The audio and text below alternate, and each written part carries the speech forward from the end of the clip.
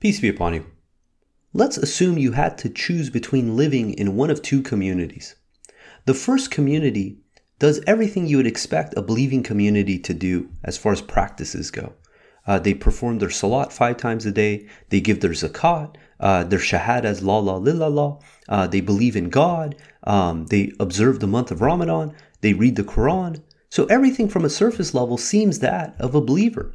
But what you realize when you're within the community is that this community is very intolerant to any differences of understanding, and that they have a very narrow window of acceptable opinion. And if you ever challenge the group on any of their understandings or interpretations, they become aggressive and hostile. And they have a tendency to insult, bully, criticize, and even banish individuals if they don't side with them on these topics. So that's the first community. The second community, on the other hand, they're not particularly strong in faith. They don't have a particular religion. They don't even agree with you religiously. But they're incredibly nice, cordial, equitable, moral, and tolerant. Despite the fact of not sharing the same belief as you, they're never aggressing and they're always respectful. Which of these two communities would you want to live in? Now, obviously, I say most people are going to want to live in community number 2. But why is it that most Muslim countries and Muslim communities fall in the category of community 1? That despite the fact that they realize that this creates an oppressive, hostile environment, they consistently make the mistake of creating community number 1. Now, in contrast, community number 2 would be a place like the United States. Despite the fact that most of the people here don't do salat, they don't observe Ramadan, the fact that they're incredibly tolerant, that they're incredibly kind and cordial, that they respect individuals, makes this a haven for anyone who believes. So why is it that a believing, quote-unquote, believing nation fails in this regard in a country that aren't submitters? They don't follow the Quran. They're more close to a system that God institutes in the Quran. What's going on here? Why is this mistake consistently made among Muslim communities and Muslim nations? Now, the argument I'm going to make is that the mistake these communities are making is that they're applying the principles of the individual to the community and not the principles of the community to the individual. And I'll try to explain. Let's do another thought experiment. As an individual, who has a better probability, according to the verses of the Quran, to make it in the hereafter?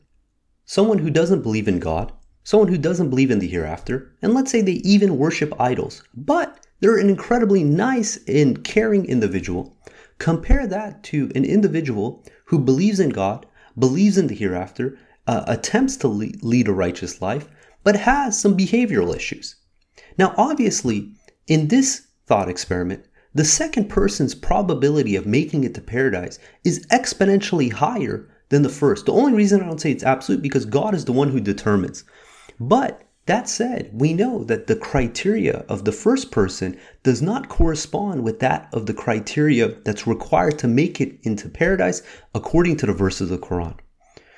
So what's going on is that when we apply principles of the individual to that of the community, we're going to have a disconnect. And I'm going to try to explain. As an individual, our number one priority is to have the right belief. Before we can address action, if our belief is wrong, all our actions would be nullified. But it's the reverse for a community. For a community, it is more important that they advocate proper behavior rather than proper belief. Now, both are important, but from a community standpoint, if you are only concerned with the belief of the individuals and make their actions, their behavior secondary, what ends up happening is that you create a system that is more concerned with the belief, what goes on in someone's head, than their actual actions. And that's the reason that you see a lot of these believing communities end up becoming so oppressive, is because they're more fixated on the belief and not enough on the actions.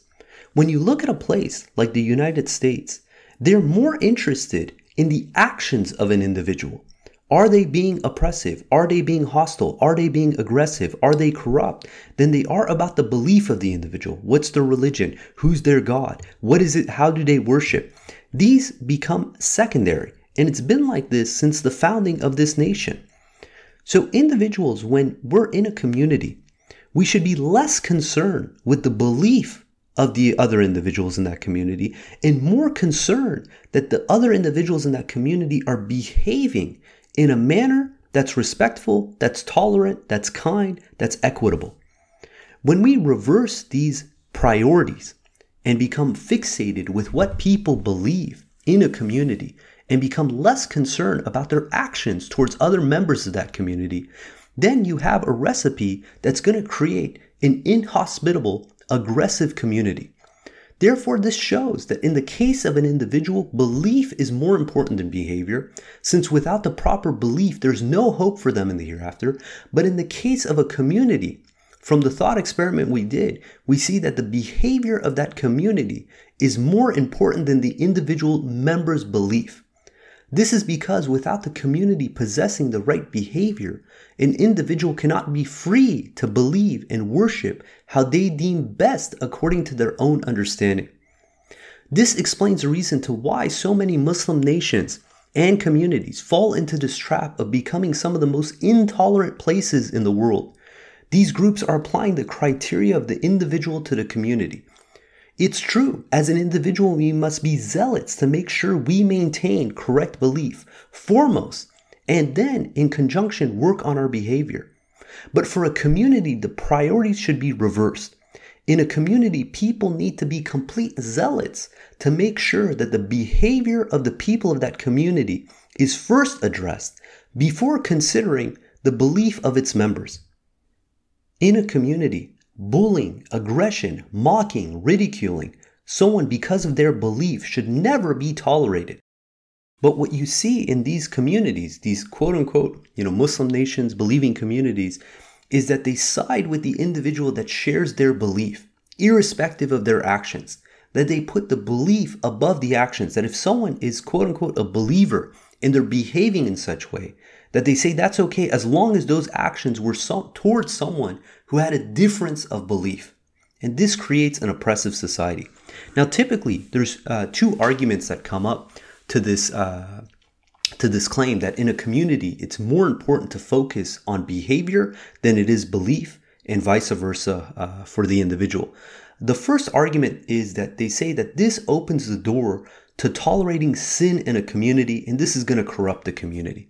This argument makes the claim that by focusing on the behavior primarily and the belief secondary, that you're actually opening the door and becoming tolerant to sinful behavior. And the typical verse that's used for this argument is Surah 8 verse 25, where it reads, "Beware of a retribution that may not be limited to the evildoers among you. You should know that God's retribution is severe." The understanding from this verse is that the society that tolerates sinful behavior, like that of homosexuality, may be hit with a retribution, something like an earthquake. So therefore, despite not all the members partaking in the sin, their apathy towards the sinful behavior leads to a retribution that the entire community will suffer from. Now, is this a correct claim? That by simply allowing people to commit sin, that it means that that community is tolerant of sin? Now, the grossest sin, according to the Quran, is that of idol worship. Does that mean that unless a believing nation prohibits the worshiping of idols, limits what religions individuals can partake in, that these individuals otherwise would be responsible for tolerating idol worship? Now, it's obvious that as a submitting nation, we should never limit people's ability to worship however they deem fit, be it idol worship or disbelief or to be a believer. In Surah 2:256, it reads, "There shall be no compulsion in religion. The right way is now distinct from the wrong way. Anyone who denounces the devil and believes in God has grasped the strongest bond, one that never breaks. God is here omniscient." So we can never, in a believing community, go and restrict other people from being able to worship whatever they want to worship, however they want to worship. So this shows that as an individual, allowing someone else to commit sin does not mean that you're tolerant of the sin, because you could be 100% against something yourself, but merely allowing someone else to partake in that, that's their own prerogative. So this is a false claim to say that by allowing people these freedoms, that it shows that you're tolerating sin. God goes so far in the Quran in Surah 6 verse 108 to tell us not to curse the idols of the disbelievers. It reads, "Do not curse the idols they set up beside God, lest they blaspheme and curse God out of ignorance. We have adorned the works of every group in their eyes. Ultimately, they return to their Lord. Then He informs them of everything they had done." That as a believer, not only do we allow people to sin, God is telling us, don't curse what it is they do, because they might turn around and blaspheme against God. So by allowing people to worship freely, even if it's idol worship, by no means does this mean that we're tolerating idol worship. Individuals can be 100% against something for themselves, but this does not mean that they have to prohibit others from the action in order to prove that they do not tolerate the action.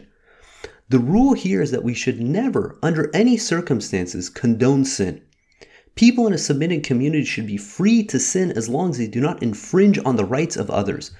But it is the responsibility of the submitters in that community to never back down from calling the behavior what it is. So if someone chooses to sin, we can never sugarcoat it. We can never say, oh, that's okay. No, we call it what it is. It's idol worship. It's sinful behavior. But this doesn't mean that we have to go and refrain them from being able to do such actions. If we did that, then we'd be having compulsion in religion, and God is telling us that that's prohibited. So this is important to emphasize, that as a believing nation, it doesn't mean they tolerate idol worship because they allow someone to partake in the act.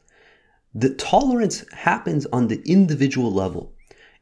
And if we ever get to a point where we start making excuses for sinful behavior, we say, oh, abortion, it's okay, it's not a big deal, homosexuality, yeah, it's okay, and we don't stand with God, then we become tolerant of sin. We have to call it for what it is, but it doesn't mean that you're going to go out of your way to fight these people because they have a difference of understanding than you.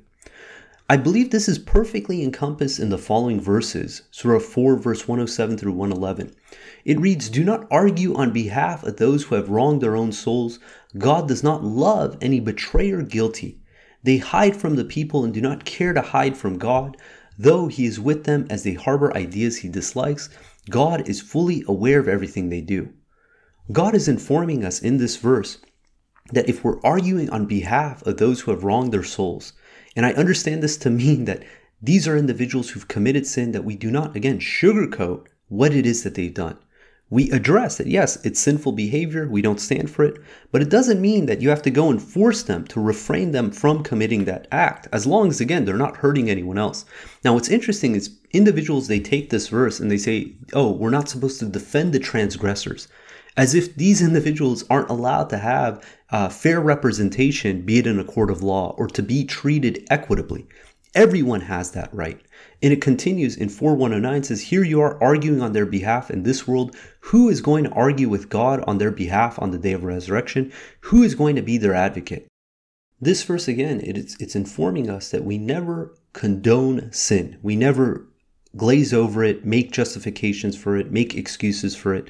But what's interesting is some people, they take this and they justify it as that, where it says, here you are arguing on their behalf, who's going to argue with God on their behalf on the day of resurrection, that this means we shouldn't argue on their behalf, that again, that they shouldn't be treated with respect, that they shouldn't be treated equitably.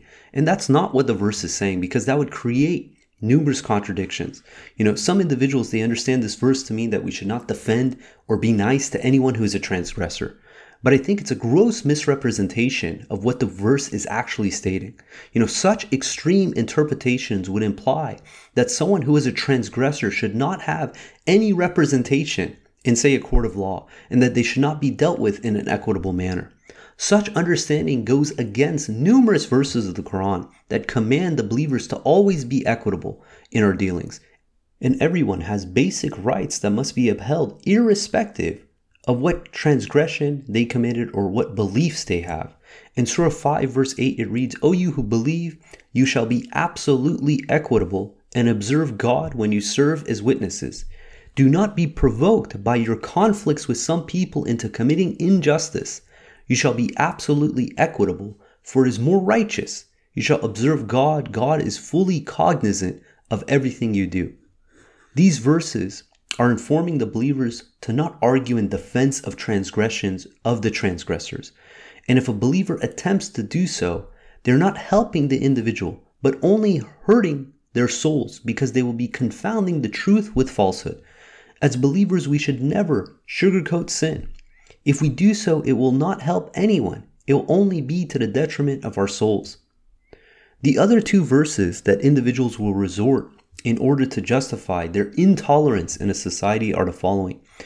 In Surah 48 verse 29, it says, Muhammad and the messenger of God and those with him are harsh and stern against the disbelievers, but kind and compassionate amongst themselves. So individuals, they take this verse and they say, look, we have to be harsh and stern when we're dealing with the disbelievers. The other verse is in Surah 58 verse 22. It reads, you will not find people who believe in God and the last day befriending those who oppose God and his messenger. And again, they take these two verses and they apply it towards anyone who they deem as a disbeliever or an enemy of God or someone who opposes God. The Quran is very clear who we are not allowed to befriend, and consistently, it's only individuals that are aggressive and wish us harm. In Surah 60 verse 8 and 9, it gives us the basic laws on who we are allowed and not allowed to befriend. It reads, God does not enjoin you from befriending those who do not fight you because of religion, do not evict you from your homes. You may befriend them and be equitable towards them. God loves the equitable. God enjoins you only from befriending those who fight you because of religion, evict you from your homes, and band together with others to banish you. You shall not befriend them. Those who befriend them are the transgressors. So this verse is informing us that the only individuals that we are prohibited from befriending are those who fight us because of our religion, evict us from our homes, or band together with others to banish us. That if someone isn't being aggressive towards us, they're not fighting us because of religion, we have no right to say that, oh, you cannot befriend that individual. In Surah 3 verse 118, it says, oh, you believe, do not befriend outsiders who never cease to wish you harm. They even wish to see you suffer. Hatred flows out of their mouths, and what they hide in their chests is far worse. We thus clarify the revelations for you if you understand. Individuals who want us to see us suffer, who want to inflict harm upon us, who are aggressive towards us, these are the only individuals we are not allowed to befriend. To say that Surah 48:29 regarding Muhammad, how he dealt with the disbelievers, in Surah 58 verse 22 about don't befriend those who oppose God and his messenger, apply to every single individual who doesn't believe exactly like we do, is using these verses in too broad of a brush. Because again, with that such an interpretation, it creates contradictions in other verses. What else is interesting is this further reinforces that as a community, we should be more concerned with behavior than we are with belief. If someone's a disbeliever, but they're being kind, they're being cordial, they're being equitable, we cannot turn back and be mean and nasty. We have to treat them equitably. And God tells us in the Quran that aggression is only permitted against the aggressors. That the most we're ever allowed to aggress against someone is equitable to however much they aggress towards us. But God, even in such circumstances, commands that it's better if we resort to patience, that we treat them with benign neglect, that we ignore them and only utter peace. Now, the other verse that's used to justify hostility and aggression towards individuals who have a difference of belief is in Surah 60 verse 4. And it reads, a good example has been set for you by Abraham and those with him. They said to their people, we disown you and the idols that you worship beside God. We denounce you, and you will see nothing from us except animosity and hatred until you believe in God alone. People, they take this verse and they say, look, this is Abraham aggressing against other individuals because of their belief. Now, what's obvious is if we were to apply that understanding, we would be implying that Abraham was an aggressor. Now, we know from the history of Abraham that his people were incredibly aggressive towards him to the point that they captured him and tried to throw him into a fire to burn him alive. These are not just individuals who have a difference of understanding. Now, when we look at the Arabic, we realize that what it's insinuating, this verse, is that the animosity and hatred was not one directional. It was not from Abraham to them, but it was bidirectional. When we look at the Arabic, we see that it says wabada, which translates to, and it has appeared, baynana, between us, wa baynakum, between you all, al-adawatu, which translates to the animosity, wal-baghda'u, which would translate to hatred. So it's clear that the hatred and animosity is not one directional. It's not from Abraham towards the disbelievers, but it's mutual, that it's between both parties. So consistently, we're seeing the only individuals we are allowed to be harsh and stern and aggressive towards are those who are harsh and stern and aggressive towards us. That if someone's a disbeliever, they don't share the same faith, they're idol worshippers, whatever. If they're nice, they're cordial, they're equitable, we have to treat them in the same manner. We have to actually treat them better because as believers, we hold ourselves to a higher standard. So the second argument that you hear people make is that if we are to tolerate people with sinful beliefs in a community, it's going to lead to the deterioration of religion. The second reasoning to why communities feel justified to prioritize belief over behavior is that the fear that if they don't, then it will allow all kinds of innovations and sin to pour into the religion, corrupting the religion from within. Thus, people feel obligated that they have to safeguard such an assault by policing people's thoughts and beliefs. Ironically, such ideology actually has the reverse outcome, propagating the very thing that these communities are attempting to prevent. A society that has a culture that ostracizes or imposes hardships on individuals who speak out inevitably creates a society that's oppressive. The only way everyone in a community will believe the exact same on every matter and topic occurs by only one of two methods. Either the members of that community are outsourcing their understanding of such matters to a few on the top, thus forming a hierarchy in the religion, or it's done by force, which goes against the teachings of the Quran. If you want to have everyone believe the same, if you utilize force, then again, you created a oppressive community. In Surah 10 verse 99 says, had your Lord willed, all the people on earth would believe. Do you want to force the people to become believers? We can never resort to force, to aggression, to these extreme measures in order to get people to get in line with belief. And then in the flip side, a community that centralizes their understanding is more likely to be sent astray than one where each individual thinks independently. This is because it's harder to corrupt an ideology when it is collectively shared by many in a decentralized manner than when it's centralized and dictated from the top down by leaders to their followers. The reason is because when an ideology is decentralized, in order for the ideology to become corrupted, each free-thinking practitioner of that ideology in that community would need to individually be sent astray. Alternatively, if it's centralized in a hierarchy, all Satan needs to do is corrupt those individuals on the top that everyone is following, and the entire system collapses. Take the example of the mullahs in Iran, or the Pope, or the Muslim ulama. These individuals have sent billions of people astray by giving false interpretations that deceive so many countless individuals. The reason is because these followers, they outsource their critical thinking to these leaders. And in such a hierarchical structure, Satan's job becomes drastically easier, as all he needs to do to send an entire community astray is by focusing all his efforts towards these few leaders that everyone is looking up to. And once those dominoes fall, the whole religion comes crashing down with it. So by keeping things decentralized, having individuals think critically for themselves, despite the possibility of differences of understanding, the safeguarding of the integrity of the religion becomes a lot more likely, because the likeliness of every single individual coming up with a wrong understanding unanimously, it goes to virtually zero. And again, this only happens in one of two circumstances. Either the individuals on the top, the ones with power, force the community to believe a certain way, and then that sends everyone astray, or individuals are, again, outsourcing their critical thinking to these leaders on the top, and then they have a wrong understanding, and it propagates to the entire congregation, the entire community. Either way, we're better off allowing people to think critically, to be able to question the status quo, and not be oppressed for their beliefs. So what's the conclusion of all this? So when we're prioritizing which is more important, either belief or behavior, it's crucial to assess the lens by which we are evaluating. While for an individual it's more important that they have the right belief, the same is not true for a community. As for a community, it's important that the members of that community encourage each other to behave in a manner that's equitable, that's kind, that's compassionate and tolerant, rather than being overtly concerned about any individual's personal belief.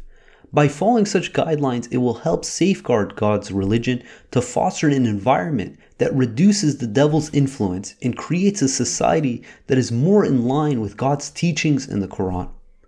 So God willing, in our communities, let's be zealots to make sure that the behavior is upheld, that people are treating each other cordially, that people are treating each other with respect, equitably, that if we do that, that we trust in God's system, that those who deserve to be guided will be guided, that there's nothing we can do to change that. God willing, just going to end with one last verse. This is Surah 28, verse 56. It reads, "You cannot guide the ones you love. God is the only one who guides in accordance with His will and in accordance with His knowledge of those who deserve the guidance." We have to make sure that as individuals, we are doing our utmost to uphold the laws of God. And as a community, we have to do our utmost to make sure that the community standards abide by what God commands us in the Quran. That we do not become oppressors and aggressors towards other members, that we treat people with respect, that we're equitable. And we know that God is the one who ultimately guides the individuals. To think that we are going to do God's work by eliminating individuals and banishing them from the community because they have a difference of understanding or a difference of belief is actually breaking the very commandments of God in the Quran. God willing, we're going to end there. If you guys got comments or questions, please hit us up at qurantalk@gmail.com. If you guys want an awesome translation of the Quran word by word from the Arabic, go to the Quran Study app on the iOS App Store. It looks just like the logo for a podcast. And we also have the website, QuranStudyApp.com. And until next time, peace and God bless.